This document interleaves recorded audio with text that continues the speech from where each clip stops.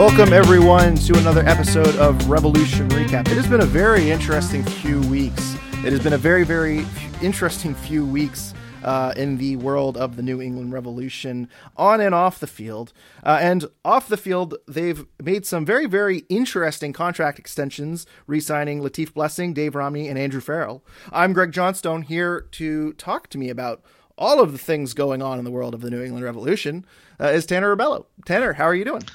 Doing great, Greg. You know, this is a fast and furious time right now for the Revolution. So I'm excited after kind of a lull of an offseason. It's finally nice to be talking about soccer. Fast and furious offseason for people on the field and in the press box, I would say. A lot changing. And we'll talk a lot about that later towards the end of the podcast. That's called a tease. But let's get to the Revolution and this roster and how it's shaping up. And before we do that, we want to just briefly say the Rebellion, our partners over at the Rebellion, are launching their Bury a Goal, Bury a Pine initiative, which they did last year as well. They are looking for donations with One Tree Planted, a Vermont-based organization dedicated to helping the rural reforestation of trees, both locally and globally. Please go to nerebellion.org to learn more about this, and if you would like to donate to that organization, and while you're there, learn about supporter culture and how you can become a member for getting a season membership for the Rebellion in 2023. Tanner, I'm already getting tongue twisted. With that out of the way, let's talk about these contract extensions. Latif Blessing, Dave Romney, Andrew Farrell. Very interesting deals because all of them are going to be made as TAM players. All of them have been extended with TAM. While this doesn't strengthen the team in 2023, this strikes me as moves that are going to give the Revolution team control. All of them signed through have team control through 2025. Andrew Farrell has a 2023 contract and team options for 24 and 2025.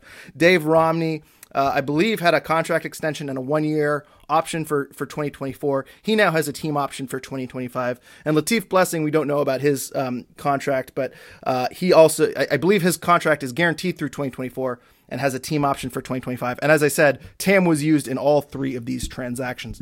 Tanner, what's your reaction to these signings? You know, it's a good piece of business by the Revolution. I think, bringing back Andrew Farrell and ensuring he's here for the long haul is an important part.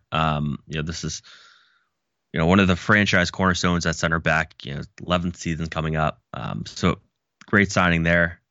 Romney as well and Latif Blessing, you brought them in via trade. So it just made sense to extend them, right, to really increase your return on investment there in that trade. Blessing and Romney were both on the same deal in terms of 2 years and then one additional team option on the back end. So I think this really does shore up things long term. You have stable MLS veterans for the long haul in these three players. The one question I do bring up is really the center back position. And, right now they're committed long term to Dave Romney and Andrew Farrell. And I ask, how about Henry Kessler?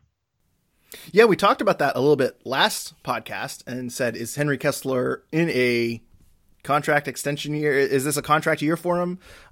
Is he being demoted? Is Andrew Farrell the odd man out? Some people are speculating that they might be going to a 3-man backline or maybe doing a 5-man backline with Jones and Bai as wingbacks. It's very interesting. It's very interesting that I think it was very important for them to bring in Dave Romney, but to re-sign him certainly seems like a little bit of a commitment, and re-signing Andrew Farrell also looks like a bit of a commitment as well. So I agree with all of those things. Before we move on to kind of the future of the center back position, which I know we'll get to, I do want to point out a couple of things. One, and Seth Maycomer of the Bent Musket let me know of this nugget, so I want to give him full credit. But Andrew Farrell's contract status, we've said on this podcast before, we didn't know his contract status. He did have a team option for 2024. So his contract extension, that was the first one announced. Really, it's not really an extension because his guaranteed contract still ends this year. He still has a team option for 2024, and he's getting a team option for 2025. So this business here that the Revs are doing, they're basically adding on a year of team control. And when you use TAM, you can only use TAM in situations when players go above the maximum salary charge. I understand this is nerdy roster rule stuff, but hear me out, guys. So I believe the maximum salary before you can use TAM is like $612,500, somewhere around there. And last year Andrew Farrell made $425,000 in salary, $443,750 in total compensation. So he's getting a very good raise. He's getting a raise of a little under $200,000 at least. And a lot of people listening to this podcast might say, well, why would you give Andrew Farrell that big of a raise? Why would you give him a 50% raise, especially coming off of a season where he's conceded 4 penalty kicks, was not his best season by far in a Revolution jersey. And also he's a bit of an aging player.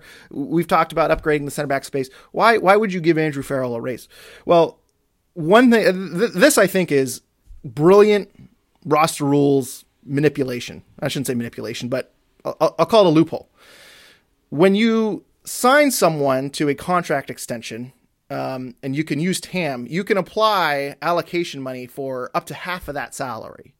So the Revolution here, let's take Andrew Farrell's case, as I just said. Let's say they boosted his salary from $425 to, let's say, the TAM minimum, which is $612,500, or let's call it $620, so the numbers are kind of even.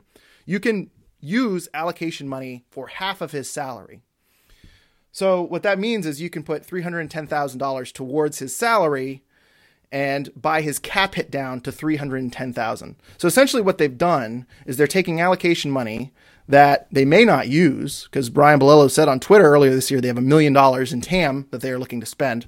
You apply $300,000, $310,000 allocation money to Andrew Farrell, and you've just created $100,000 worth of cap space, essentially. Same thing with Romney, same thing with Blessing. I think in all of these cases, these guys were making $400,000 to $475,000 in salary. Latif Blessing was at $400,000 last year. Dave Romney was at $475,000. So I think when salary numbers come out, we're going to have all these guys making in the low 600s, and that might seem like not much of a bargain. But when those numbers come out, remember the Revs are probably using TAM to increase the amount of cap space that they have here. So this is a very nerdy, long-winded kind of MLS roster rule thing that they're doing. But I think the Revs did a really great job here, taking players that they project to be in their future with the team in the near future, and they're increasing their years of control and they're creating cap space in the near term. The negative here, and we'll get to this in a little bit, is that it seems like the Revs don't have a use for that TAM, and they're using this because they don't have anywhere else to go. And that might tip the hand that they might be done, at least with big name players, at least with players making the $600,000 salary. That might not be happening. They might make a little additions, but it seems like they have some TAM that they got to use or lose. And this is a way that they're going to be using it. So I just wanted to kind of get into that kind of long-winded explanation of why I think this is very smart for the Revs and why, quote unquote, overpaying these players is actually wise, and it creates some cap space. Yeah, I think it's a fair point, Greg. I think that's probably likely what they're doing here, overall, using TAM. And yeah, they're creating additional years of team control, but there really isn't a long-term commitment to all three players, right? So good on them, good piece of business. But like you said, brings up the question of if they're going to make another big move, or will they have the flexibility to make that kind of move? Probably not now, but talking about even the summer transfer, getting way ahead of myself here. But I think it sort of points to the fact that they think this team is pretty well set at this point. I think I threw out a ton of numbers, and I might have misspoken, and I'll go check and make sure I didn't. In editing, I'll make sure I didn't misspeak. But Andrew Farrell, his current contract situation is a 1-year contract for 2023 with team options for 2024 and 2025. Latif Blessing and Dave Romney have a 2-year guaranteed contract through 2024 with a club option for 2025. But with that said, I want to kick it back to you here for a second, Tanner. Are you concerned about Henry Kessler's spot on the roster, maybe long-term? Because I guess with Farrell, this isn't necessarily a long-term commitment. He's still in a contract year, and the Revs can opt to boot him at the end of this year if they wanted. But, what does the future of this center back position look like? And do you think it involves Henry Kessler? That's something that I've been thinking about quite a bit. Kessler was only 24 years old, had a rough season last year, but then again, kind of Farrell did as well. I think if you look at this, they improved their center back group immensely by bringing in Dave Romney. And, you can have some comfort now that you have 3 starting caliber center backs on your roster. And that gives you a lot more flexibility, not just in MLS games, but also in non-MLS games like Leagues Cup. So I think it's really going to be a competition at the center back position. You could play three out there, and you could play Bai and Jones out wide, and that's kind of maybe what I'm thinking, because Dave Romney brought him in here to be a starter. Andrew Farrell's a starter, and it's hard to imagine that Henry Kessler is going to be on your bench. So, yeah, you don't necessarily are committed to any of these players long term. And this right, you're right in saying that Andrew Farrell's still going to be in a contract year technically. But I'd imagine they're going to go three at center back. If you just think about it and think about these players, like Dave Romney is not going to be on the bench.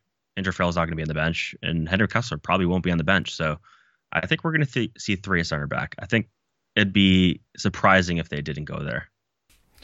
I agree 100% with everything you just said there too. And if you think about it too, you look at Omar Gonzalez, he's also making a pretty good chunk of change. He's $425 salary, $450 total compensation. I'm surprised the Revs have not used an off-season buyout clause on Omar Gonzalez. That would also create some cap space for him, because you can buy out a player. It doesn't have to be mutual. You can use the off-season buyout clause, and it won't count against the cap going into the following season. I'm surprised they have not used that on Omar Gonzalez yet, but they've done these other methods to create cap space. So that's one reason why I think they might be going to a three-man backline, because Sean and I talked about this a little bit last year when Omar Gonzalez signed. He's really fit at this stage for a five-man backline or a three-man backline with two attacking wingbacks.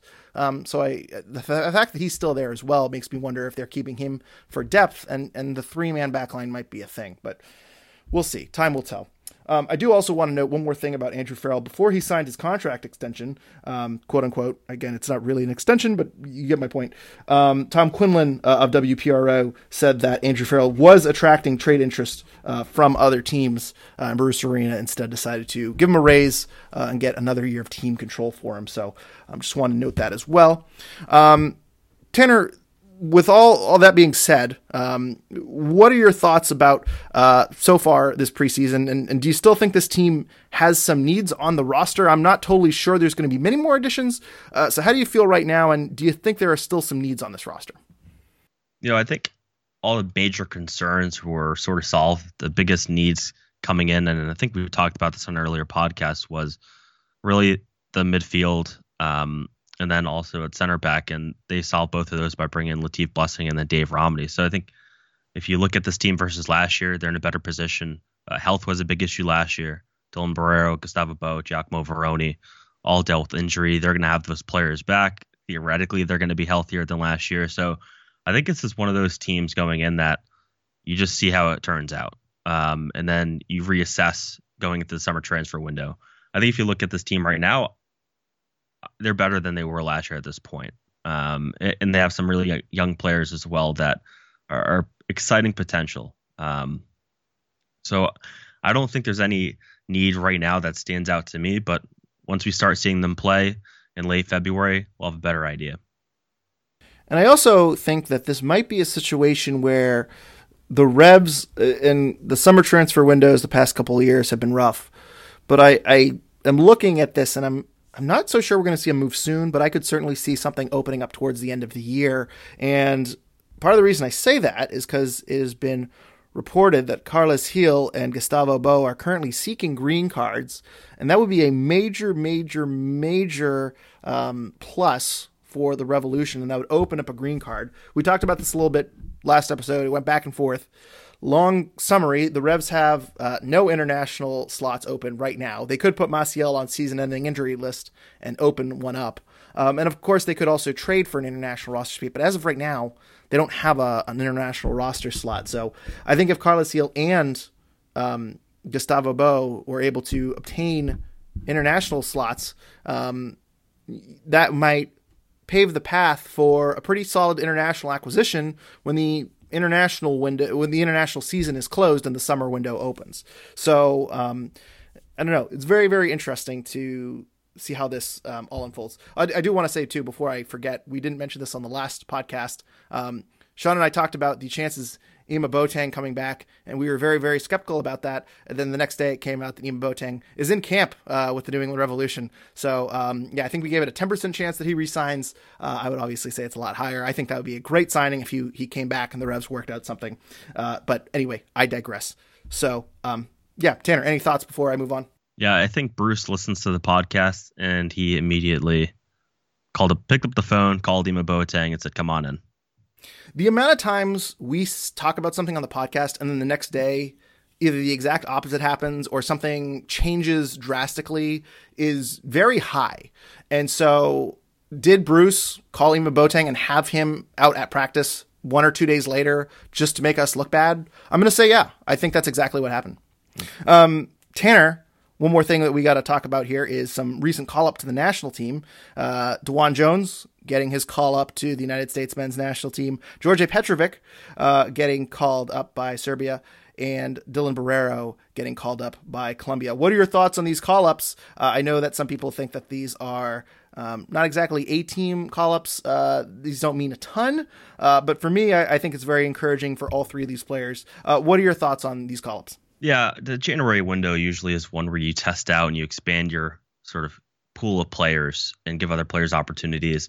I think, for DeJuan, this is an important opportunity for him. I think you've seen he's one of the best outside backs in Major League Soccer, and this is sort of the shot right now. It's to prove, and obviously Greg Berhalter is no longer the coach, so you're going to have a different opportunity here to impress. He's obviously not a full-time coach yet at the national team, but still, a new coach, you never know, might get a different look. Petrovic, one of the best goalkeepers in Major League Soccer, and I fully expect him to be starting big games for his national team in the course of his career, so it's exciting to see that. Borrero, a little bit of a surprise for me personally, especially end of last year, wasn't exactly in top shape, but again, young player, so not exactly shocked by either of these players. I think maybe Henry Kessler would have been an option, but I think that kind of shows being injured and taking that step back last year, the reason why he's not on the team. Yeah, and I think for DeJuan Jones too, I'm hoping he has a really, really good camp. And I think too, at his age, I think he's 25, 26 at this stage. It's tough to kind of get involved with the team at that age in a World Cup cycle. I feel like it's going to be a lot more younger players. I'm not so shocked about Borrero or Petrovic, but DeJuan Jones, I think, is someone that really has been overlooked in these camps. And I really feel like going in, having a good camp, these might be one of his final chances, unfortunately.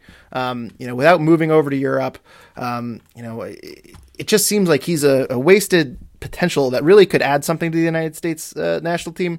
So I'm hoping that he goes in, he has a great camp. It's not a great thing that whoever is going to be the next head coach is not there. Whoever the United States decides to hire and brings in might not have any plans for DeJuan Jones, and maybe this camp means nothing. But I'm really hopeful that he is able to get a lot more involved with the United States in this next cycle overall. One more note, too, here that we need to talk about, and I am not going to pronounce the last name correctly at all, and I will have to figure it out eventually. But the Revs did make one more signing, in homegrown signing, Jack Pentiao. I'm going to call him Jack P for the sake of the listeners at home. He had an amazing season at Georgetown last year. He was also on the team that won the MLS Next Pro Academy Championship. I'm forgetting the name of it right now, but he is the kind of third leg of the trio of Nolbuck, Esmir, and Jack P to be signed with the Revolution and added to the roster. The supplemental roster is still crowded. By my count, there is 11 people on the supplemental roster too, so the Revs will either have to move on from someone or move someone to the supplemental or the season-ending injury list, or they'll have to move someone to the senior roster. So I'm sure there will be a corresponding move before the beginning of the season. But overall, Tanner, what are your thoughts on Jack P's signing with the New England Revolution? This is a player that when I first saw at Gillette Stadium for Revs 2, it was me and probably 50 other people in the stadium. But, instantly on the field, when he's on the field, you just notice. Like, this is a player with skill on the ball, can put pressure on the back line, can score goals. He's the best young player I've seen in the Revolution system, period.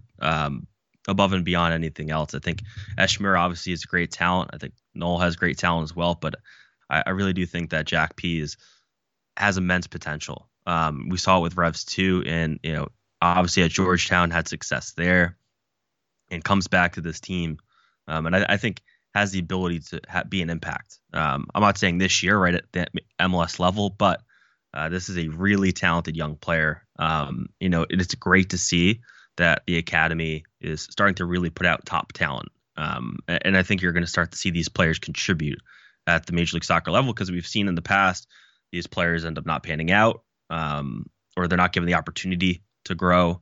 And I think we're starting to see that there's really a turning of the tide here for the Revolution. And I think it's critical for them to get to that next level is developing homegrown talent, having success with homegrown talent, and then in the future selling homegrown talent for a profit. And I think we're starting to see the start of that. Yeah, and what's going to be interesting is how do you play Buck and Esmir and Jack? How do you develop these guys all at the same time and create minutes for all three of them? It's going to be hard enough getting one of them involved with the team and transitioning them to the first team. You really have a goldmine of youth potential here, and you got to make sure you hit on it. So I'm very curious to see what the Revolution do. I know Nobuck was talking about, was in negotiations with Spurs about either a loan or a transfer. Or let me take a step back. I believe it was just a trial. I believe he was on a trial for Spurs.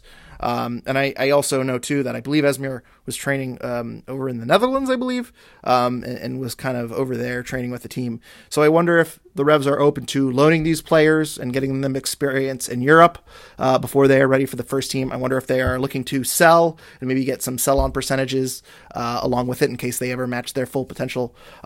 Either way, there's a lot of cooks in the kitchen right now, and they all seem to be attacking midfielders or midfielders with high potentials.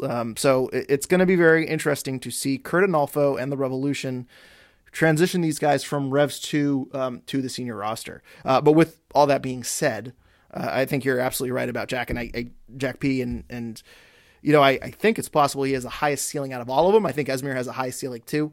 But he has a phenomenal season at Georgetown. And that's a very good college program. Not a lot of people just walk into Georgetown and make an impact on the field. So it's very, very exciting for the Revolution. If they get everything right, it's going to be a very exciting couple of 2-3 years for them. Yeah, absolutely. And I think it's worth noting that Jack P is a year older than Esmir and Noel. So that, being 18 versus 17 does have an impact at that age. But, you can tell that there's immense potential. So. Absolutely. One more note I have here. Leagues Cup announced their draw for this summer and their inaugural year where all of the teams from Mexico and the United States, or I should say MLS, are participating. Do you have any thoughts about the draw or the Leagues Cup format / competition in general? Obviously, this is a way for Major League Soccer and its partners to generate income and generate excitement in the middle of the regular season.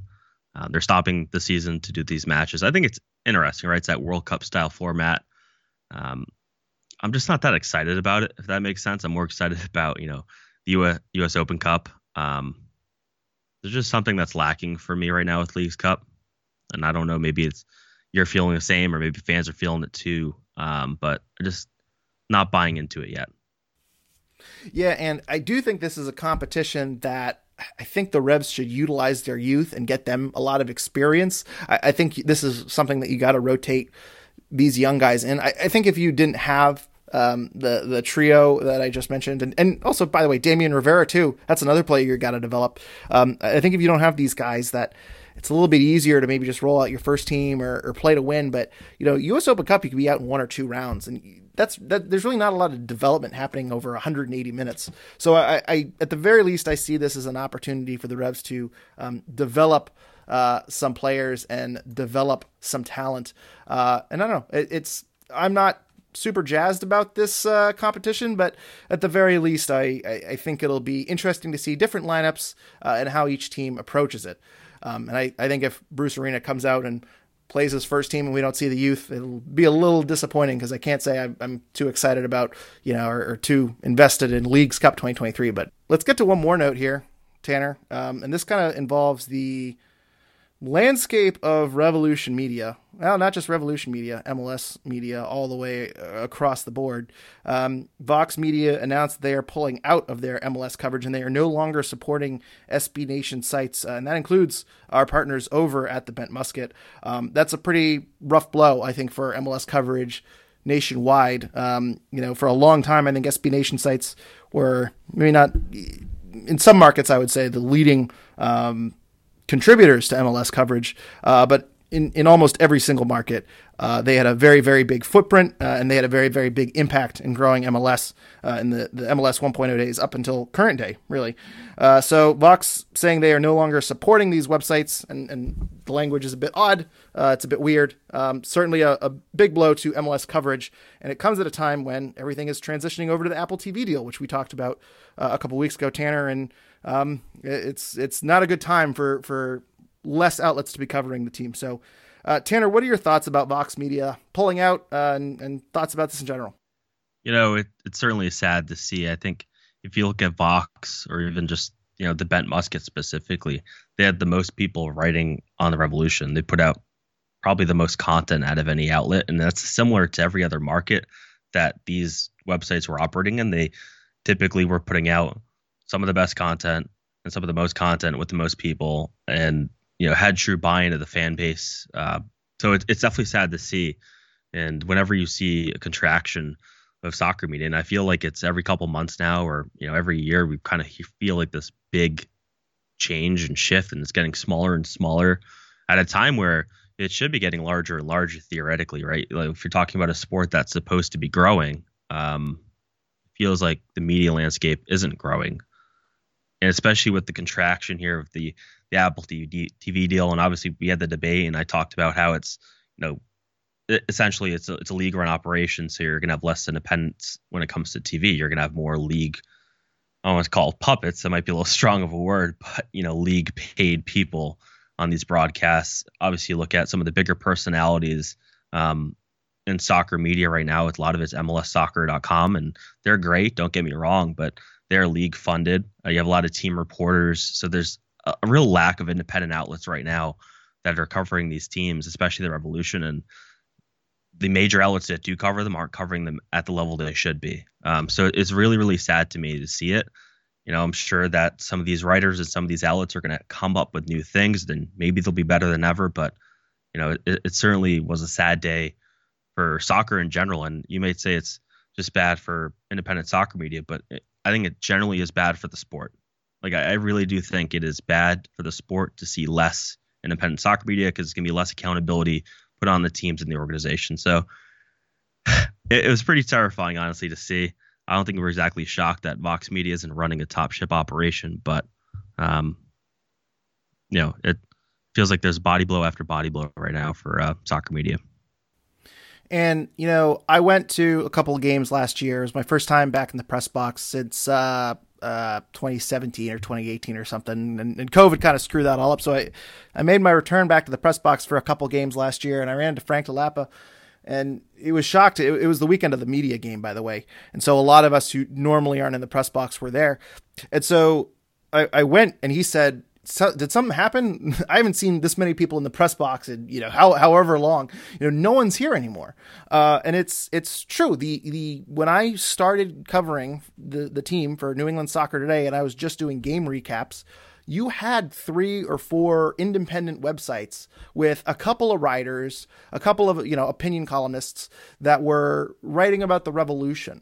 And it seemed like there were a bunch of different groups, and really it's just a handful of us now. It's really shrinking.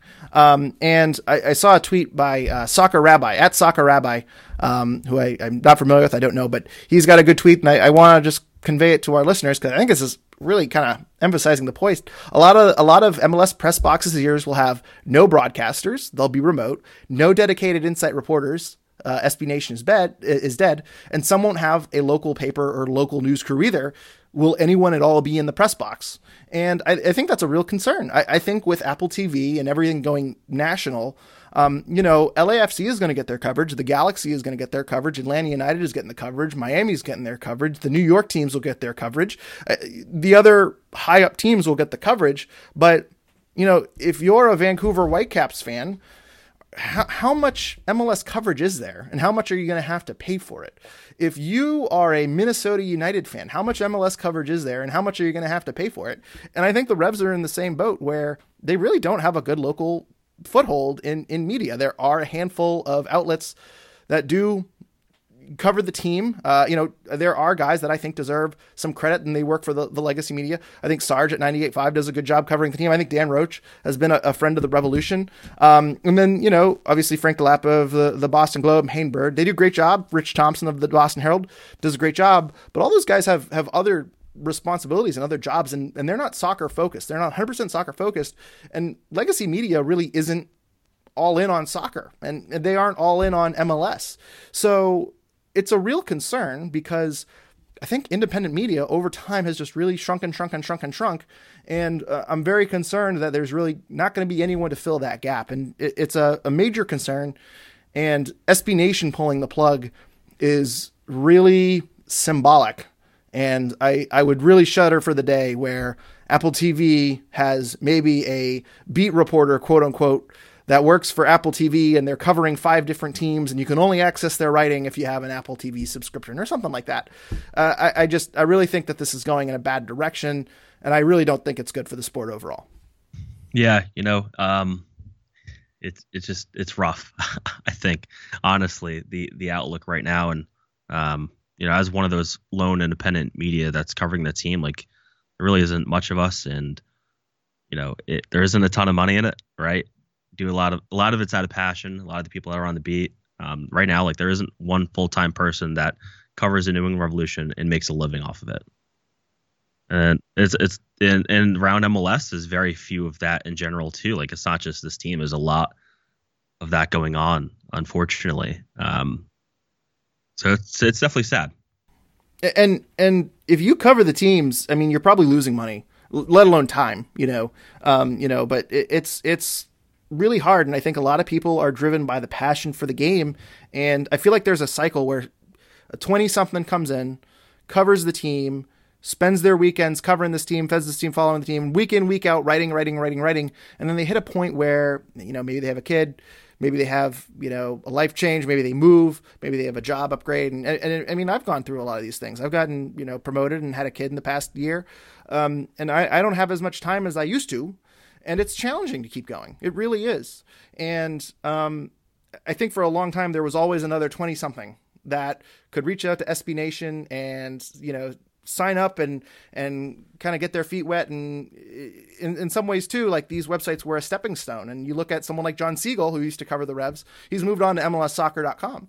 And I think that there's always a big opportunity for kind of younger journalists to kind of come in and get their feet wet.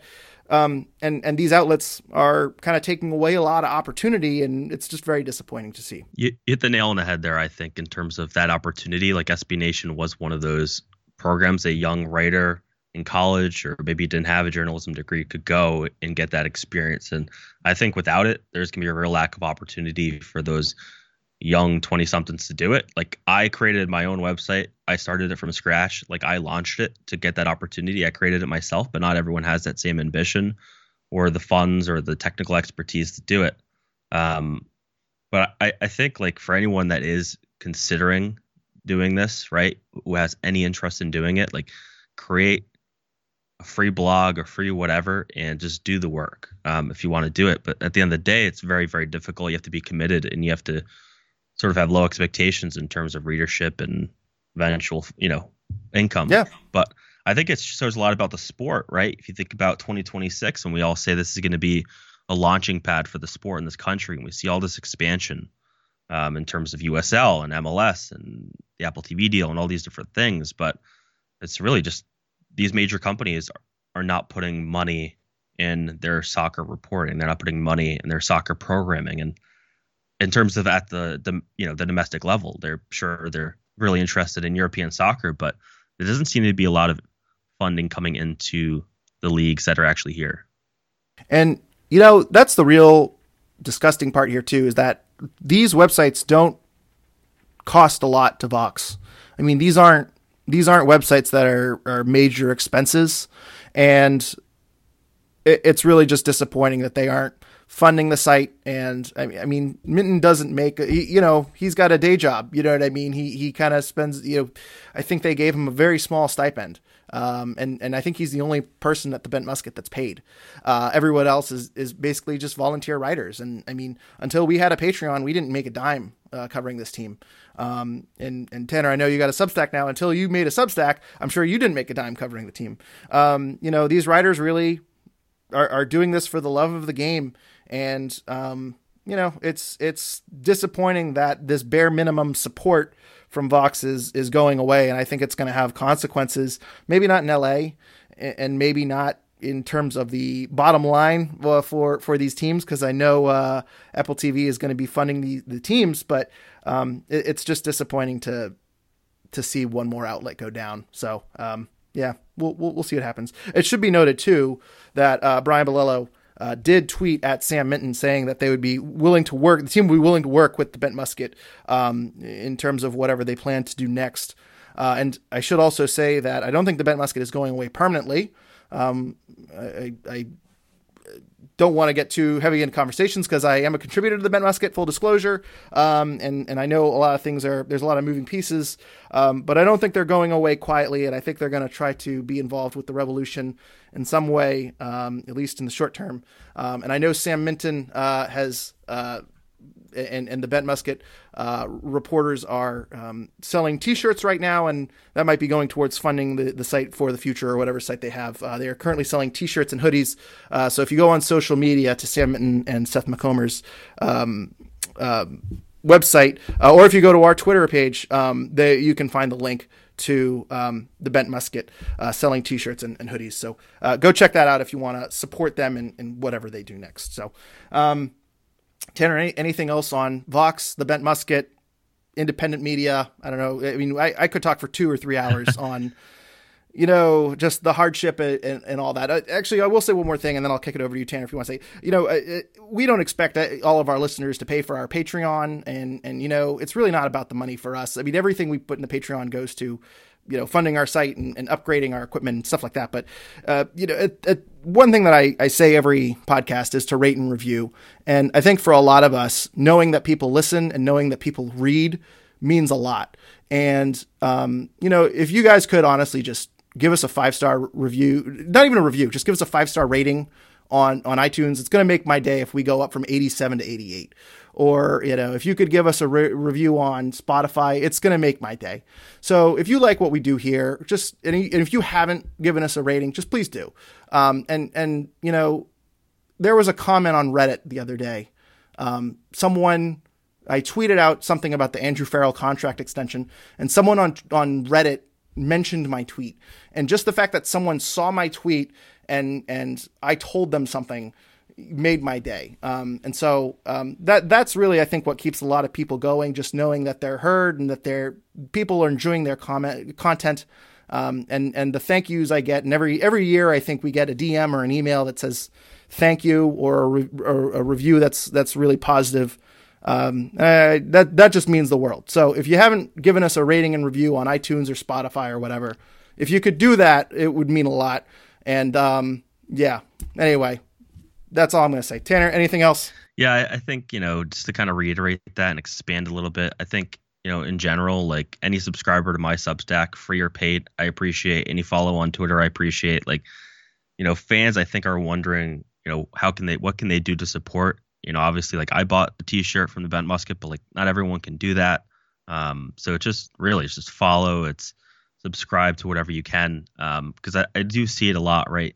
You see it on Twitter where people maybe complain about the lack of coverage and things like that. And I think it really is important to just support local journalists like myself, support Tom Quinlan, those guys at WPRO, support the Bent Musket, and anyone else that's trying to do it, because there's a lot of small blogs that you see them, they do it for a couple months and they fall off. And I think it's important for fans to just support that. It's simple as like or retweet or just a simple comment. It really does go a long way because, yeah, like you said, like the monetary thing really isn't there. Like my site, when I had it, it made enough money to cover the server costs. And that was pretty much it. So, we really do it out of the love of the game and trying to grow the game. And really any support goes a long way. And tell your friends, like, tell people, if you enjoy our show, ask them if they listen to Revolution Recap, or if they read Trifecta Network, or if they read the Bent Musket. I mean, our numbers, we've got a lot of listeners, and it's grown to a point that I can't believe. But it's still a very low percentage of the people that show up to the Revolution games, game in and game out. I mean, we don't have a marketing budget, and we really rely on social media and word of mouth. So, just those are ways to help out us and to help out independent media and to help the local journalists that are really covering the team. And it's really vital to keep independent journalism alive. So check out the T-shirt and hoodies that Bent Musket are selling, and hopefully they stay on, but we'll see. Tanner, we got something else media related to talk about. Actually, let's go into this ad read from Golasso Kits before I get annoyed. Golasso Kits, we want to thank them, our sponsor. Their mission is to bring unique vintage jerseys to your home with a catalog of jerseys, jackets, scarves, and more from clubs and national teams from over 80 countries in the world. They have Revs merch. They have United States men's national merch. For the first time ever, guys, Providence City. There's a Providence City jersey at Golasso Kits. They've made it. So if you want a mint condition Providence City Rogues jersey, go check out GolassoKits.com. They actually, I checked out their unveiling video last week, which they do every single week on Instagram. A really, really good crop of jerseys and jackets. Some really great kits. So I recommend you guys follow them on Instagram at Golasso Kits.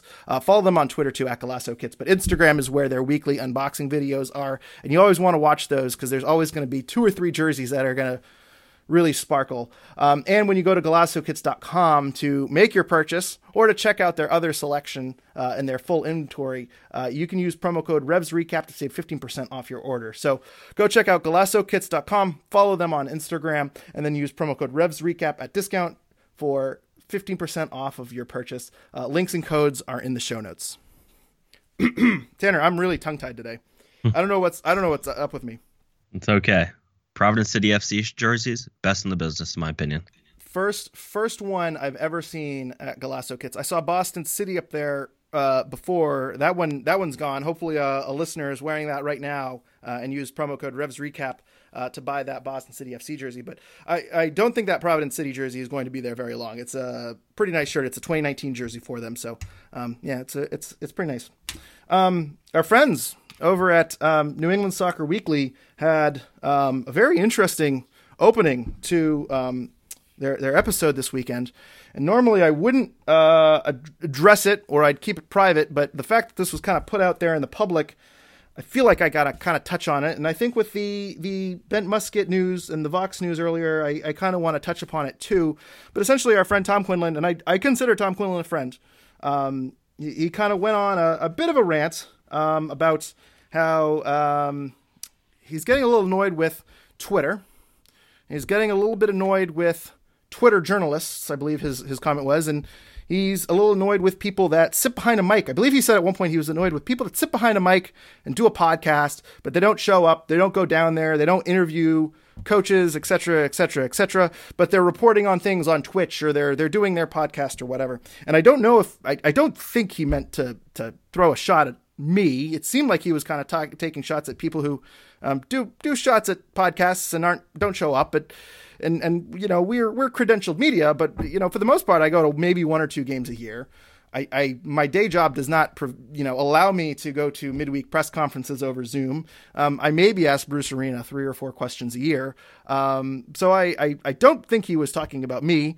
There are a few people that I do think he was talking about, but overall, I want to just kind of take a moment and respond to it. I'll let you respond to it first, though, Tanner. Tanner, did I characterize that 20 minutes correctly, or did you have anything to add that you wanted to throw out there? I do. I like Tommy, and I would consider him a friend as well. Clearly is frustrated with a lot of things. The fact that he was off Twitter for like over a month or something like that. But I would just say that anyone that's covering the team,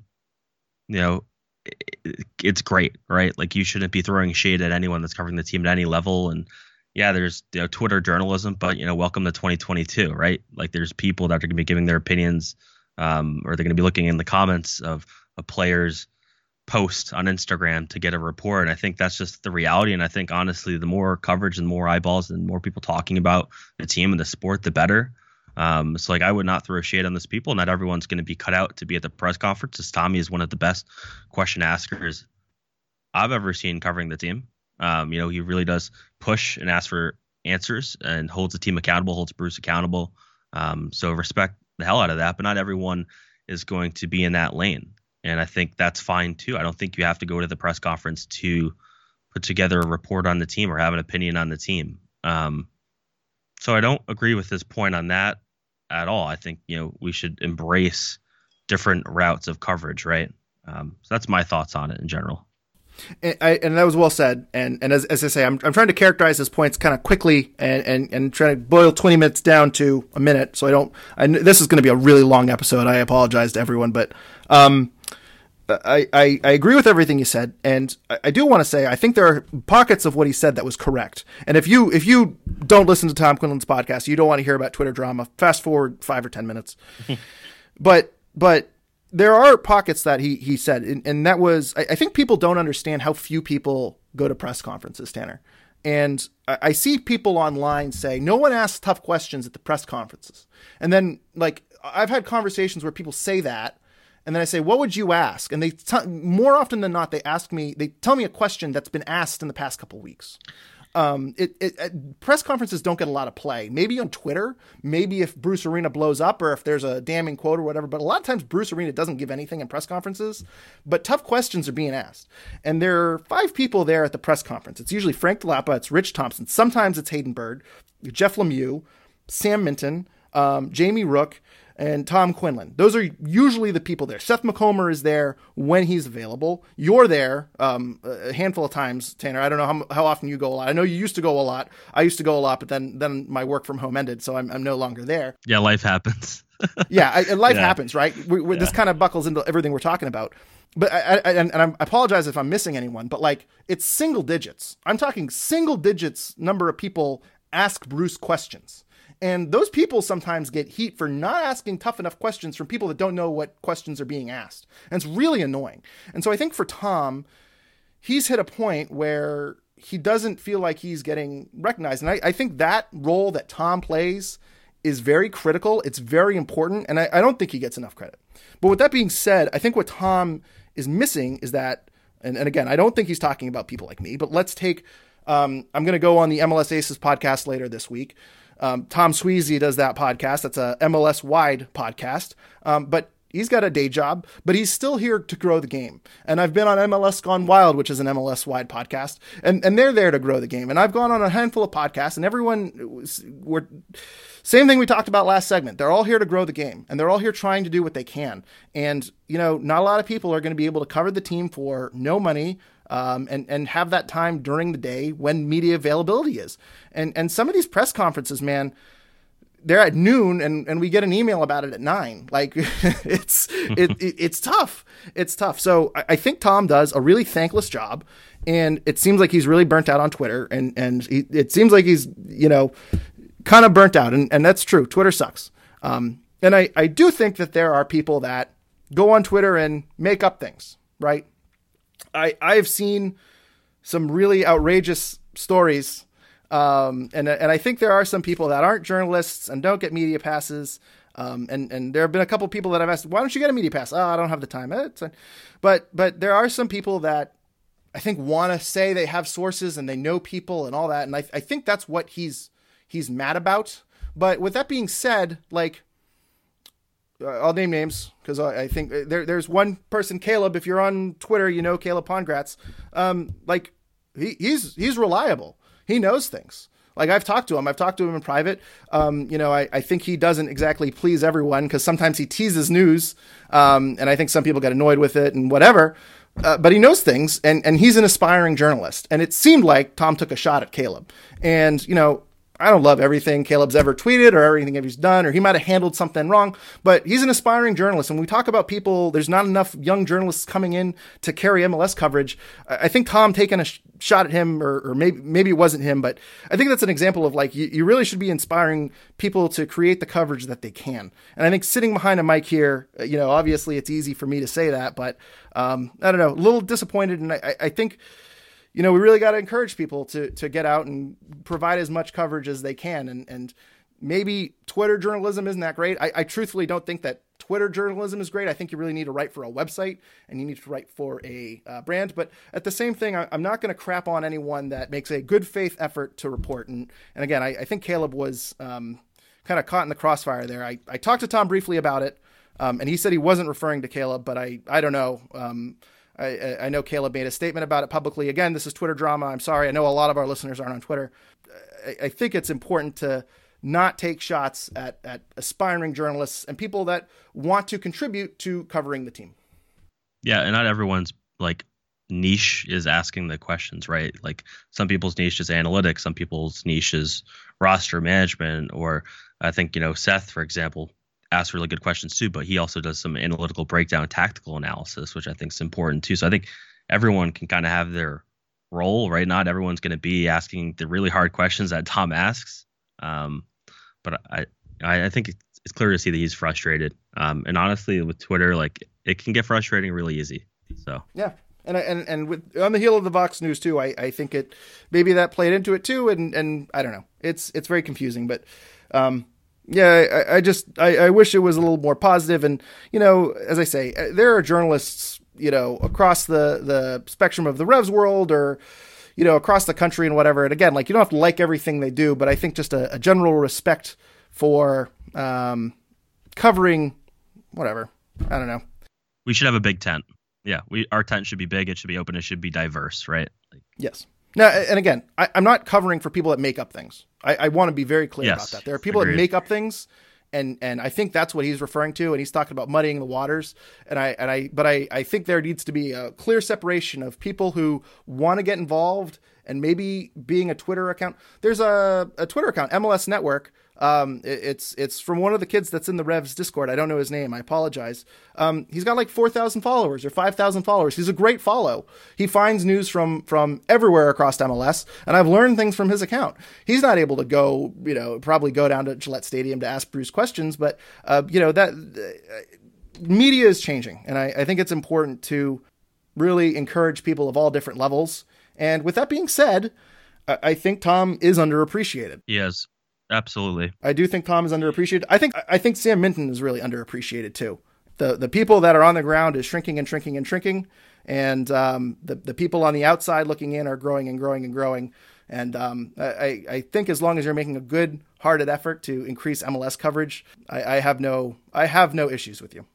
All right, let's hop into some listener questions, and we might have to go through these a little bit quick, but we'll get there. First off, Paul Gerard, who won the week on the hashtag? It was a very interesting week on Revs Twitter between Tom Quinlan's comments, between Vox Media pulling the plug, and also some season ticket members were not exactly happy. I think someone asked Brian Bolello about a bus trip. Bolello basically said that they are putting resources towards the experience at home games, which I think didn't really rub people the right way. So, Tanner, who do you think was the big winner on the hashtag this week? If you're like a New York Red Bulls fan or an opposing fan base that's kind of lurking in the hashtag, you had a great week. I think if you are just a neutral observer and you just love chaos, you had a great week on Twitter. And again, if you don't listen to Twitter, boy, I don't know if I should encourage you to come on Revs Twitter or if I should discourage it. It's certainly been an interesting couple of days. It's a very different show than what I thought we were going to have on Thursday. Traeger Dorati asks us too, how do you think the Revs are investing in fan experience? He says, please provide evidence. This might be a little more speculative than hard evidence. But Tanner, talking about Brian Bolello's comments, I think it certainly shook people a little bit the wrong way. But what are your thoughts about the Revolution investing in fan experience? I think they're lacking it. I think we've had another question that's like this too, where it's, do you think the team's doing enough to build its fan experience and build its fan base and making the tent bigger, right? And reaching out to the community and connecting. And I think for the most part, the Revs need to just do more and do whatever they can to build that atmosphere. And it's tough, right? It's an established club. It's been here since the beginning of Major League Soccer, and I think that's actually a disadvantage for them. I think if they were coming in now and launching now in New England, they can maybe get some more buzz and momentum and all of that. But I think they really could use to increase their investment. I don't know if it's necessarily a bust. I think for season ticket holders, yeah, that's definitely rough. But I think there needs to be overall more investment and more reaching out and more connecting with the community. If that makes sense. Yeah, and it's tough to date because you talk about fan experience, and it's tough to get a good fan experience at Gillette Stadium. Like, let's just be honest. You can't. It's not a soccer stadium. It has a very different feel than a soccer stadium. So I don't know what he means exactly by that. Maybe there's going to be some cool stuff that pops up this year, but I think. I don't know. I don't know where the investments are going to be. I have another comment here from Emily because it's related. Season ticket holders are getting less each year with increasing prices. The away bus trip, one of the perks, was taken away in aims of enhancing home club experiences. As a club, what do you think they need to do to create an amazing fan atmosphere like some of the other clubs? And that's tough to add. Like, that's really tough. That's a really tough job at Gillette Stadium. I do think the bus trips were a good idea. One, because I think it's always great to have support on the road, and two, I think people like going to other stadiums. I think people like road trips. I think people like bonding together. It's not for everyone. Not everyone has the ability to drive a few hours to go to a game on the road when you can just watch it at home easily. But with that being said, I think that giving fans some perks, a bus trip, something. I think would have to talk to the Rebellion about what exactly they would want. And some people say, you buy a ticket. That's it. That's all you buy. There's not really, you're not owed anything. And I kind of get that argument too. But, I think for the Revolution, soccer is getting harder and harder to access and to watch, at least Major League Soccer. And maybe in 2023, this isn't an issue, but I think in 24, 25, 26, the Revolution, in order to not just bring people in, but I think keep dedicated fans, you're going to have to give something and incentivize people to coming to the stadium. And I think part of that is a better atmosphere, or maybe some sort of perks or some sort of incentive to get in the stadium. Now, what that is, that's a tough one. That's above my pay grade. And if I knew the answer to that, I would have graduated with better grades from Bryant, because it's a very tough cookie to crack at Gillette Stadium. Yeah, I think they have to do a lot of different things. I think making it easier to get to Gillette Stadium is important. I think they really need to put that train, the MBTA train. You have a station in your parking lot. Run that train from Boston. Make it easier, accessible. Lower ticket prices. Like, that's a thing too. I think their ticket prices are too high. You don't have great attendance, right? Like, you do have some big games in the summer that do well, but as a whole, there's a lot of empty seats during these games. And why not lower your ticket prices? And then if you look at the season ticket holders, they're giving them Apple TV this year, but it's $99 value. So I think there really needs to be an investment, but they need to make it easier to get to the games, right? If you're going to be at Gillette Stadium, you need to have easier transportation. I don't know. Is it a bus from Providence, right? Is it the train from Boston? And just in general, I think the ticket prices are too high too. That's just my thought. Like, if you look at on their website right now, I'm looking at, if you want to be in the Fort, right, $474 for 17 games. That feels a bit high to me. It's $27 a game. Like, I have Providence College Friars season tickets at the Amp. I pay $13 a game. And I'm getting in my opinion, I'm getting a way better product. So that's just my thinking. Like, I think, tickets are too high. It's hard to get to the game. I think the energy is mostly flat in that building because it's not meant for soccer. I just think there's a lot of things they have to do to just improve the product overall. And I don't know if I see it. Maybe they can reach out to me. Reach out. Emails are open. Tell me what you're doing to improve your fan experience to get more people to the games. But it can't just be free tickets that to give away sometimes. Mm-hmm. And John Pilkington also says, how many free gifts should season ticket members receive? I mean, I do know they do their town hall. I believe they get a discount on merchandise. I don't know. I think you can do priority merch and priority this or discounts on this, but I don't know. I think in terms of increasing the fan experience, I think you need to build a community. And it's tough to do it when you have a team like the Revolution that have been around for 20 something years and the product is what it is. And, it missed the playoffs last year. I think it might be a little different if they had a dominant team and it was kind of attracting kind of casual fans and bringing it in and making it more of an intense atmosphere. But I don't know. It's a very tough challenge. So I think you're right. I think there are a lot of flaws. And one more thing we haven't talked about, Tanner, is, Rhode Island FC is starting. Rhode Island FC is starting in 2024, I believe. So if that has a great fan atmosphere, does that pull people away from Gillette? Like, I don't know. That's to be seen. I don't know. I don't think a USL team will have a major impact on attendance numbers for MLS. But it's very possible. It's very possible that a lot of people stop showing up and stop going to Foxborough and they go to the Pawtucket instead. But one more thing too, Tanner, before I move on, I'll give you last word, but just one more thing. It's always going to be the dunk. What'd you call it? The Amica or what? It's the dunk, man. Yeah, the amp. Yeah, the amp. Look, I think I get great value on my tickets, and I'm looking at their prices right now, and if I was a fan, I wouldn't pay them.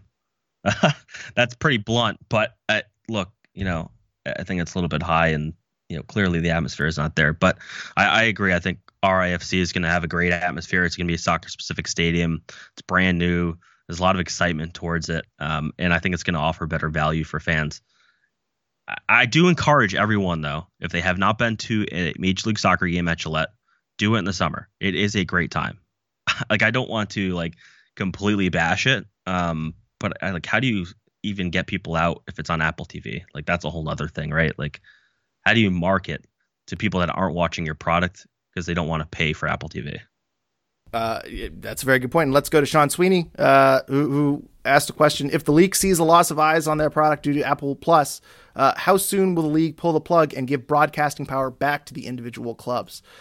That's a good question. And we've mentioned our concerns too about Apple TV. I know we talked about it in our debate episode. Traeger asked a question that screwed me up. Tanner, I know we talked about it in our debate episode, and your opinion that you expressed there, I think reflect your own views. I know those debate episodes aren't necessarily our actual views, but I think you are very anti-Apple Plus, and I think we both agree that there are going to be some hardships to this. Do you think that the league will pull out of their Apple TV deal and maybe go back to the way it was if this goes face up? You want to know why they won't? Money. $2.5 billion over 10 years. The league, unless there's a COVID-19 thing that comes up and they're allowed to get out of their contract via clause, I think they're both in it for the long haul for the next 10 years. And yeah, that debate episode, that was pretty close to my real opinion on it. I really do think it's going to completely kill whatever growth this league has, and really basically make it ineffective to grow into the World Cup. And I really think USL has an opportunity here, an immense opportunity to, I'm not going to say championship going to surpass Major League Soccer, but it's going to have a real chance of at least catching up to it. Mm-hmm. Yeah, no, I agree. I think money is the driver. It provides financial security for all these teams. Like I mentioned in that Apple TV debate, go listen to it right now. By the way, Tanner won. I'd like to say I'm joking. I'm honestly unintentionally calling you Trigger every single time. Trigger, I might have to ban Trigger from questions from here on out, just so I call you Tanner from the correct name. You know what? Change your Twitter name, Trigger, to Tanner. Trigger, to make it easier. When you next time you ask a question, please change your Twitter name to Tanner. So I call you Tanner Durati, so I don't get my co-host's name mixed up. It's going to provide a floor for these teams, and it's going to, unless Apple TV flops and goes bankrupt, which I can't imagine it happening. I think MLS is going to ride out this contract. What happens beyond it is going to be very interesting. It's going to be interesting if they have to transition back to individual teams. I would be very, very concerned if it goes there. They're really counting on MLS exploding. But one thing I will say too is that I was listening to Allocation Disorder a couple of weeks ago, and Sam Stejskal of The Athletic more or less kind of spelled it out. And I'm not going to repeat the math here, but he kind of said Apple TV is paying this much amount of money. So to break even, you need X amount. And when he said the number, it was, I forget the number, but it was a very unrealistic number. And he's saying, where are all these people coming from? And consider that no season ticket members are paying for this. And tying this into the last question, Tanner, not Traeger, Tanner, couldn't you see in 2 or 3 years them pulling the plug on season ticket holders, not giving them a subscription? I feel that's the domino to fall. And then we're talking about season ticket holders not getting any benefits. I think teams might have to pay for it. And I think right now it's the league, and it's maybe that's in the Apple TV contract. I think that's what's going to be pulled down the plug down the line. I think it's a low cost right now, right, to give the season ticket holders that accessibility because it gives them the product. It's a perk right now, but it also maybe they like the product, maybe they hate it, but there's a chance they maybe renew once you actually take it away. But I personally I probably want to give it to them. And I know that sounds awful. And if you're a season ticket holder, I'm sorry, but I wouldn't have given it to the season ticket holders just because those are your sure bets of who's going to actually pay for this. I don't know who else. There'll be a lot of fans outside ticket holders that pay for this, but the total number is not going to be that big. We know this league doesn't draw for national games. We know that the Revolution weren't exactly lighting it up at WBZ. They did fine, but it wasn't like they were setting records, right? So I really question who's going to pay for this. I've always questioned that. I feel like MLS is really banking on Messi or Ronaldo to come to MLS and international subscriptions go off or gambling subscriptions go off. Or I don't know, but it's the math doesn't. Until I didn't think of it in those terms, but until that episode of Allocation Disorder, the math didn't really work for me. So I'm really curious to see how this pans out. And they're locked in for 10 years. So it's going to be interesting. I will say, though, they did announce their announcers and their commentary teams. No Brad Feldman, no Charlie Davies. Outside of that, it seemed like most of the hires were really good. Taylor Twellman's in there. Brian Dunseth is in there. By the way, Brian Dunseth, we interviewed him a few years ago. Check out that interview if you haven't already. Most of the names were really good. Some names were omitted. I hope a few people around the league, including Charlie Davies and Brad Feldman, are added. But overall, I'm a little pro Apple TV's coverage. It sounds a little bit better than what I initially thought. I thought they might kind of go with kind of celebrity, bigger names in media, not necessarily MLS names. But it seems like they are going to be focused on covering soccer the right way. Yeah, I think, the fact that the league is going to be managing it, I think the product itself has a chance to be very good. I think it has to be the chance to be better than your typical MLS match. I would say the one downside of having, sort of those offset announcers is you're not going to have Charlie Davies and Brad Feldman watching 34 matches, right? It's going to be very difficult for these announcers to call games like the local announcers. So you're really going to get that national feel to the game. That being said, I agree with you. I think all the hires were smart. I would like to see Brad and Charlie get the opportunity as well. But I also think there's something to be said where maybe you give young announcers that opportunity too and start to build that. But yeah, I can't really disagree with specific hires. We did get a question here from Teal Forever. And it kind of touches on something we talked about earlier. How may the Revs prioritize the non-MLS competitions? I personally am hoping to give the Open Cup a real shot and play the reserve squad in the League Cup to #PlayTheKids. He also says, thank you for keeping indie soccer media alive, going in these trying times. Thank you very much, Teal Forever. Teal Forever, by the way, signed up for Twitter to send us Twitter questions. And I feel very guilty that I dragged him onto Twitter to the hellscape that is Twitter in general and also Revs Twitter. But really appreciate Teal Forever's support over the years. Tanner, not Traeger, how do you think the Revs are going to prioritize the non-MLS competitions? We touched on it. We know what we would do. What do you think Bruce is going to do? I think Bruce will probably not prioritize either. If that makes sense. I'm looking, think about the Leagues Cup and the fact that it's going to be in the middle of your season. You're not going to have any league games going around it. I think you'd probably use that opportunity to rest players like Andrew Farrell, maybe Carlos Gil, Gustavo Bo, depending on where you're at health-wise as well. So I think it's hard not to imagine it being a fairly young team. U.S. Open Cup has a soft spot in my heart, the fact that it has so much history tied to the state of Rhode Island. And I would love for the Revolution to go for it. But I think you've sort of seen Bruce do a mixture of things in that. I think you're still going to see probably a reserve there too. I can't imagine Bruce prioritizing either of those two, given you would think his sole focus this season would be to put them in the best situation to win an MLS Cup. Jake Catanese says, who do you think goes further in their respective tournaments? The Revs in not Superliga 3.0 Leagues Cup or Bryant in the America East? And this question was asked before Bryant got their butts whooped at UMass Lowell. Very disappointing loss from the Bryant Bulldogs today. I'm not confident in either, Tanner.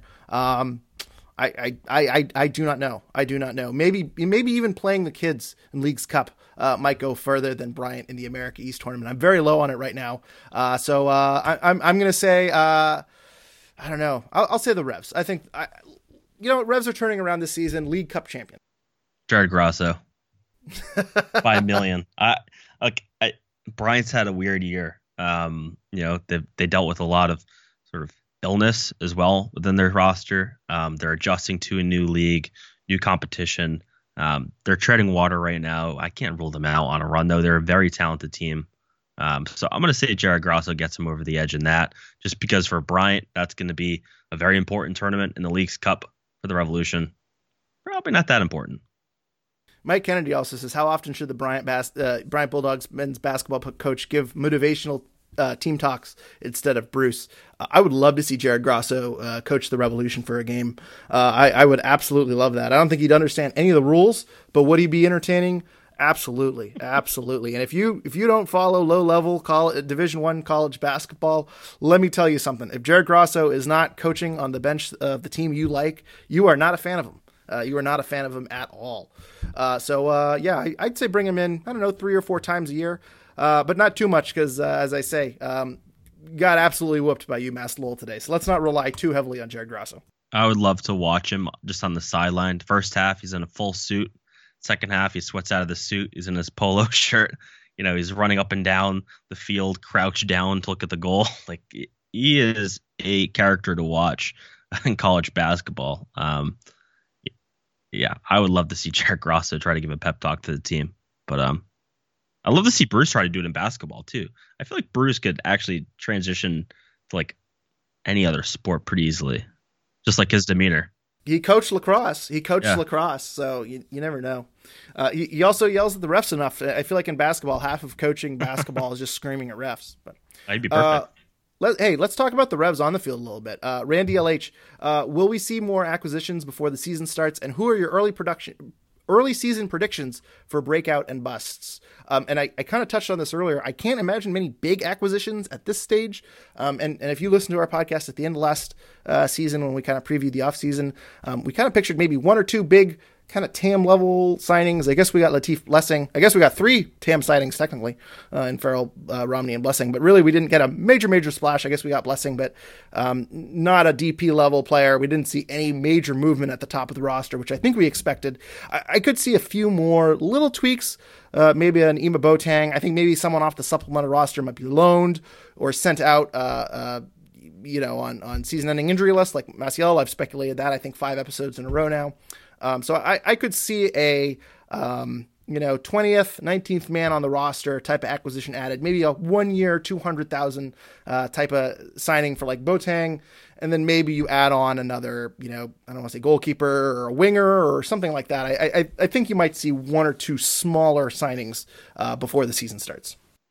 Yeah, I agree with that 1,000%. I think they're done making big moves unless Bruce sees something shakes loose, but I would imagine they're pretty much set right now. And who are your early predictions for breakouts and busts? Breakout, I'm going to say Bulma. I think he's going to break out, and I think a bust will be Bobby Wood.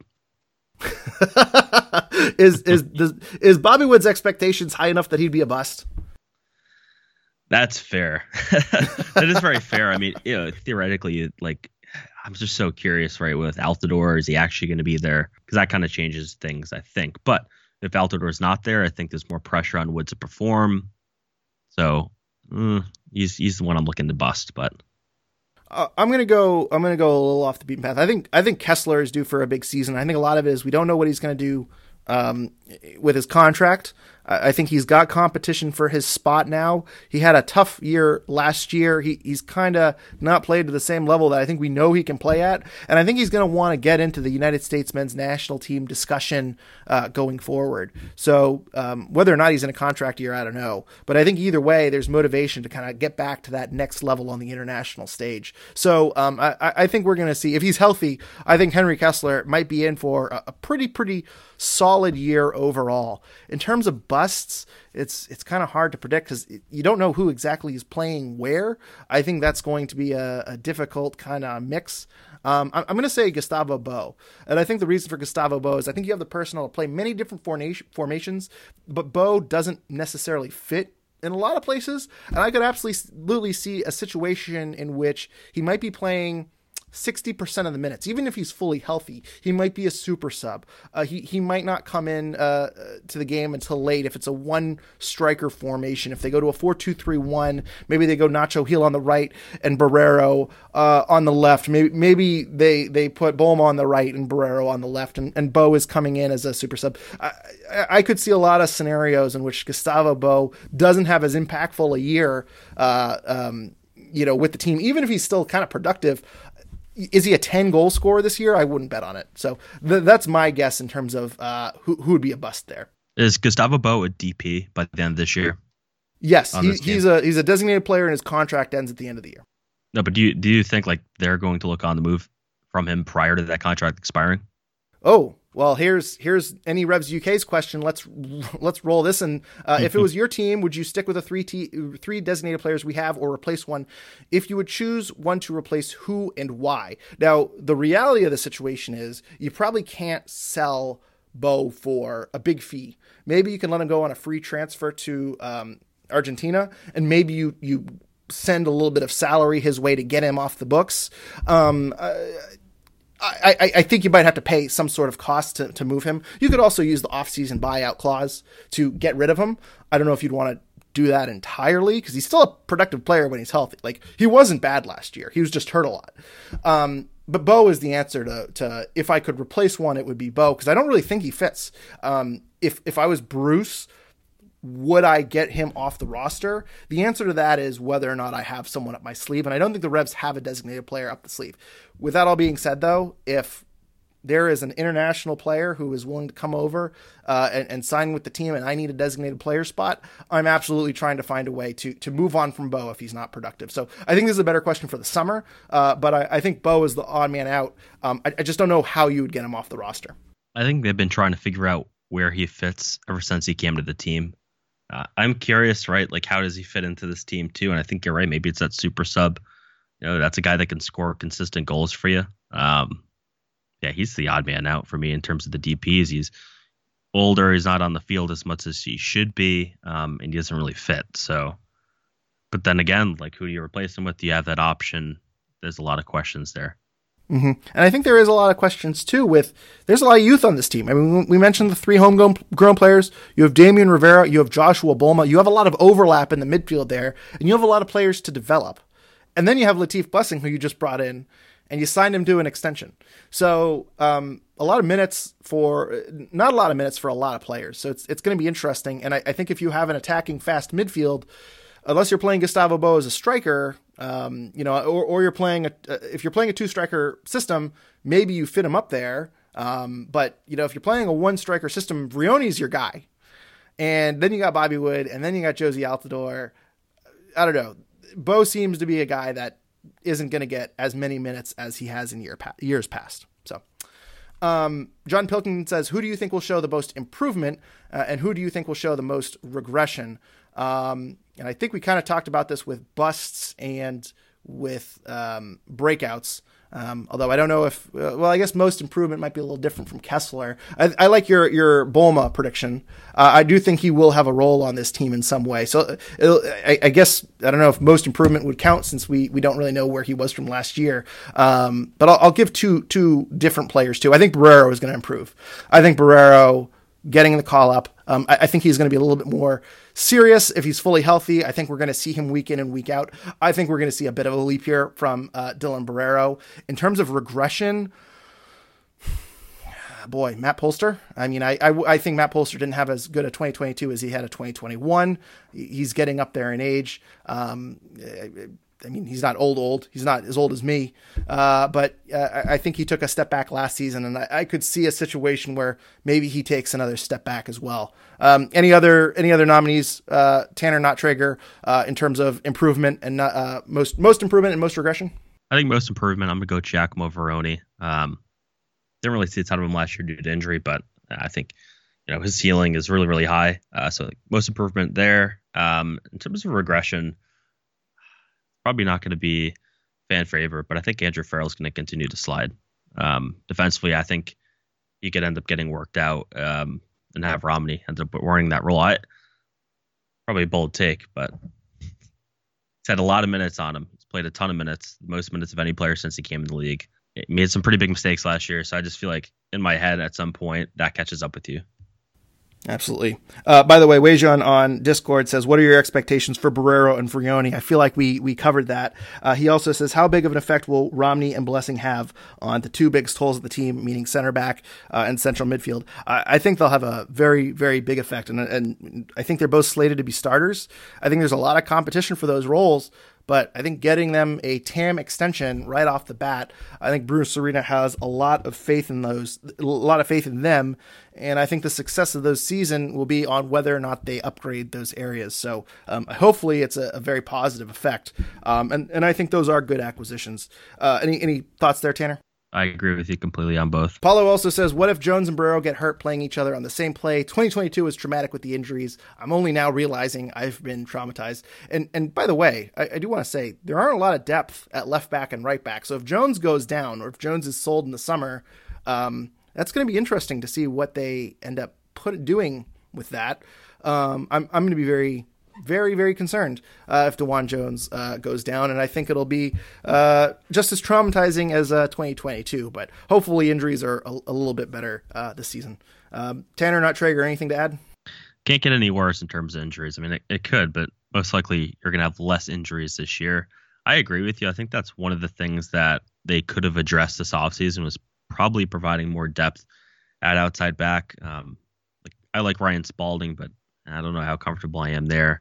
So I really think they could have given that at least a look, right? Because DeJuan Jones, Brandon Bye, theoretically, like we all know they're getting looks in Europe. DeJuan Jones has openly talked about wanting to go play in Europe at some point. So you would want to have a backup plan there just in case an offer comes that you just can't refuse. So. Mm-hmm. TSB11 on Discord says, what is the backup plan at right back? He also says, will the Revs add a second proper defensive midfielder behind Polster? Good question. I think the backup plan at right back is Andrew Farrell. There is Ben Ravino.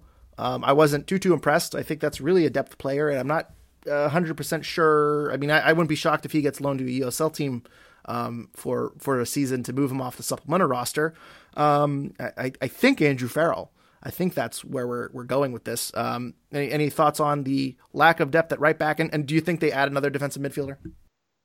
I think they're all set. I don't think they're going to go out and get another defensive midfielder. And at right back, like basically the same thing, but they need more depth there, especially if an injury happens. But like I said, if you want to potentially move on from Bye or Jones, if an offer comes, you're not going to be able to. Isn't Scott Caldwell still a free agent? Best closer in MLS. We got to bring Scotty home. # bring Scotty home. Jesse Marks says, what is up with Josie? Will he be here to start the season?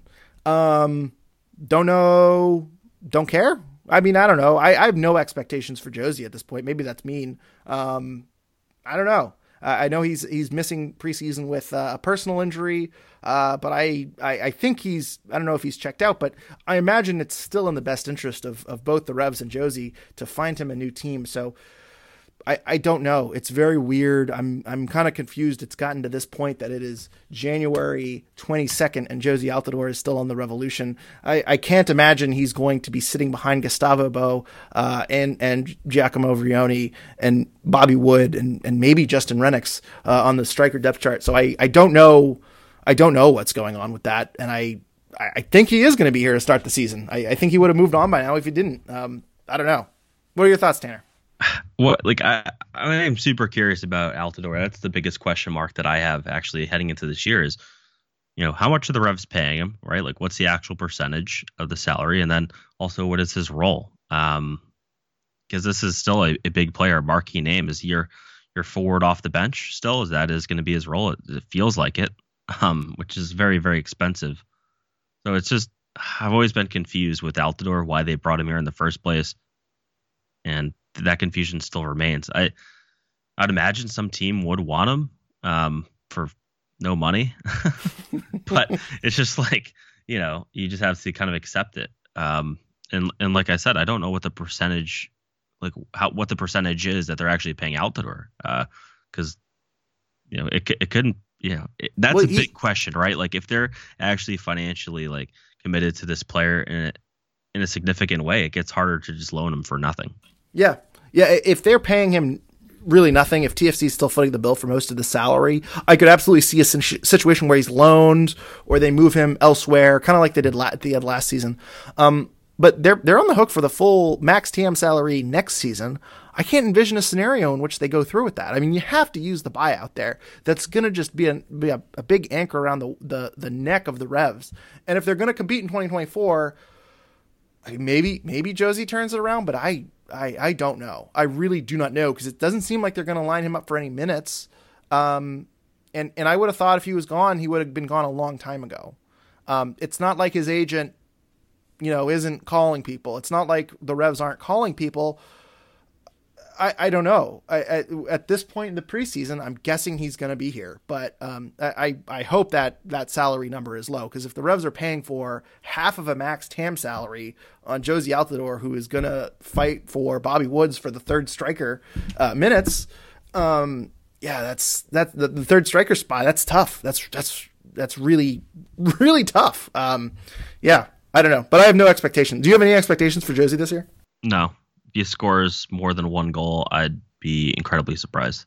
Over under 0.5 goals for Josie Altidore. Actually, a good Twitter question. I'm gonna put more. If you are on Twitter, respond to this poll tomorrow. More goals for the Revs this season: Josie Altidore or Bobby Wood? I think that's a good one. Bobby Wood. You think so? Bobby Wood will score 3. Altidore will score 1. So wait, did you? I thought you just said you didn't think he was going to score one, or did you say you think he's going to score? Altidore won't score more than 1. Okay, I think he scores 1. Okay, when Josie Altidore scores his second goal of the season, everyone tag Tanner, not Traeger, Tanner, and tell him he was wrong. I'd be happy to be wrong. And this is just MLS competition. If Josie goes off on Leagues Cup, but he's playing 90 minutes in Leagues Cup, those don't count. Correct. Okay. Joshua Davies says, with who we have for players now, is this a team that can compete for MLS Cup? If not, what is needed for us to be? Tanner, what are your thoughts? On paper, yeah. On paper, this is, I think, clearly a team that should be competing for MLS Cup. I think they have one of the best goalkeepers in the league. I think they have, when healthy, probably the best back line in the league across the entire thing, center backs, outside backs. I do like Pulser in the midfield. I like Latif Blessing. Carlos Seal is only a couple years removed from MVP. Dylan Barrera is a great player. Nacho Heel, Bo. Like, you just look at it. Giacomo Veroni. This is a good team on paper. Like, even if you look at the bench, like Altidore on the bench, Omar Gonzalez on the bench. On paper, I think it's a very good team. So I think theoretically they should be able to compete for an MLS Cup with this roster. That being said, there's a lot of age in some of those players that certainly would concern me. But on paper, yeah, absolutely, this roster should compete. And with health, I think what they need is health. And if Barrero and Vrioni, I think we talked about it a few times, if they turn out to be the players that the Revs bought and thought they were getting when they bought them, this is going to be a really good team. If they aren't, and if Carlos Heel goes down, and if Gustavo Bo goes down, and there's a real potential. If a couple people go down, there's a rough start. I wouldn't be shocked if we start to see more of the kids, and maybe this is a development year. And maybe, Gustavo Bo is moved on from in the summer, and maybe some other players that have 1 year left or 6 months left of their contract, maybe they're moved on from, and they start to look towards the future. Because the Revs have some really promising talent coming up in their academy. We've barely talked about Santiago Suarez, who they signed as a center back, and he's going to have a first team contract next year. There is a lot of potential in the long term window for the Revolution, and I would not be shocked if August, if things are going sideways, if they decide to start developing. But completely healthy, I think this is a team that is going to make the playoffs, and I do think that they're going to fight for MLS Cup. It'll be tough. I think there are teams like Toronto that might go off and really prove to just blow you away with star power. Philly is a very, very good team as well. New York City FC seems to be taking a few steps back too, but outside of the elite tier in the East, I think the Revs perfectly healthy are going to compete and win some games this year. So one more question, Tanner. probably the most important. What is one food vendor you wish Gillette Stadium had? I'm a big fan of the Mexican street corn vendor at Audi Field in DC. This question is coming from Derek Terrell. Tanner, we talked about adding, to the fan experience at Gillette, and this might be a very good way to do it. If you could add a food vendor to Gillette Stadium for Revolution games, who would it be? It's a great question. I've been thinking about it all day, and I think what's important is local vendors. I think, like, if you ever go to a URI game, you have the Oyster House there, you have a local brewery that's connected with it. So I think, in my mind, it would be like Trillium, or it'd be Treehouse, or one of those local breweries, and to have like a pop-up brewery within the stadium. Another one, Tasty Burger. Like, I know that's two, but it's local vendors that have a physical place within the building. Let me tell you a story, Tanner. Let's just picture this. The year is 2010. Greg Johnstone is a junior at the Bryant University. I don't know if you guys know this. I went to Bryant University. And he's going to a basketball game to see his one-win Bryant University Bulldogs lose by 20 points again to a team that's not very good. And he has a little bit of time before 4 p.m. So where does he go? Where do you go, Tanner, for a pregame meal in Smithfield, Rhode Island? Jay's Deli. Jay's Deli, some of the best sandwiches I've ever had. And I went to a Revs game earlier this year, and on the way up, I was originally going to Boston Calling. Then there were some cancellations, and I said, well, the Revs are in town, so let's go watch Omar Gonzalez blow a lead. And before the game, I passed through Smithfield, and I said, I'm going to get a sandwich at Jay's Deli. And it doesn't even have to be the full menu. It could just be the all-star selection. But man, you talk about a perfect pregame meal, Jay's Deli in Smithfield, Rhode Island. I would add them. I know that's probably not exactly stadium food, but let me tell you guys something. If you haven't been to Jay's Deli, the next time you go to a Bryant University basketball game, make sure you stop there for your pregame meal. Jay's Deli, supporter of Bryant University athletics. And by the way, Jay's Deli, if you're listening, if you want to sponsor the podcast, I do accept payment in sandwiches. But if you ever got a media meal at a Bryant Bulldog game, you had Jay's Deli. Yes. The 3 Bryant University graduates know exactly what I'm talking about, and everyone else just wants this podcast to end. What's going to be really annoying, I said on Twitter, I'm going to think about this for a long time today, and what's going to be annoying is I'm going to post this, and immediately someone's going to say, I can't believe you didn't say X. I'm like, damn. Someone's going to immediately correct me and tell me I'm wrong. So I'm looking forward to someone sending us the much better ideas for food vendors. And I'm also, I got to get down to Audi Field to check out this Mexican street corn vendor. I mean, I got to go to a DC United game. There's always something, like minor league baseball always kind of amazes me. Remember it was a Rail Riders game and they had a bacon on a stick or something like that. It was really good. Anyway, maybe that's how you improve the fan experience. You get better vendors. Didn't they get rid of chicken tenders or something? I saw that on Twitter. Bring back the chicken tenders. Yeah. They don't have chicken tenders? I didn't see that. Oh, no. The quality of chicken tenders have declined. Yeah, gotta have good food, especially if you're charging a lot of money for it. Improve the food at the concessions, and more importantly, the press box. That's what I say. Tanner Not Traeger, this has been a long episode. I apologize to our listeners. You got an hour and a half of Revs talk. I mean, you got some 20-minute debate episodes, so maybe we're just overdue, and we had to kind of go into a long spiel about Revs media and catching up on all the news and notes, but we appreciate you guys sticking with us. Tanner Not Traeger, anything you want to say? Any final thoughts before we depart here today? No, it's going to be a busy month leading into the season. And like I said earlier in this podcast, support independent media. Follow, like, retweet, subscribe, anything. It helps. And leave us a review, please. Leave us a review on iTunes or Spotify. It's all greatly, greatly, greatly appreciated. If you ever want to send us a note to improve the podcast, if you have any ideas, if there's anything you want to suggest, you can email us at revolutionrecap@gmail.com. Follow us on Twitter at Revolution Recap. Follow our Instagram and Facebook pages. Both just search Revolution Recap. And of course, you can support our podcast by donating to patreon.com/Revolution Recap. Tanner, where can people find you and the Trifecta Network on social media? They can find me at Tanner Rebello, and then we're at Trifecta RI on Twitter, and then at Trifecta Sports on Facebook. And be sure to follow the Bent Musket on Twitter at the Bent Musket. We don't know what the status of them they are right now, but their social media is still active. So and as I said, go to our Twitter page or go to the Bent Musket's Twitter page to buy a shirt or buy a sweatshirt to help save their site or help them in their next endeavors. And also be sure to follow our friends at The Rebellion on Twitter, and go to anyrebellion.org, and please learn more about their fundraiser that they have started for the 2023 season.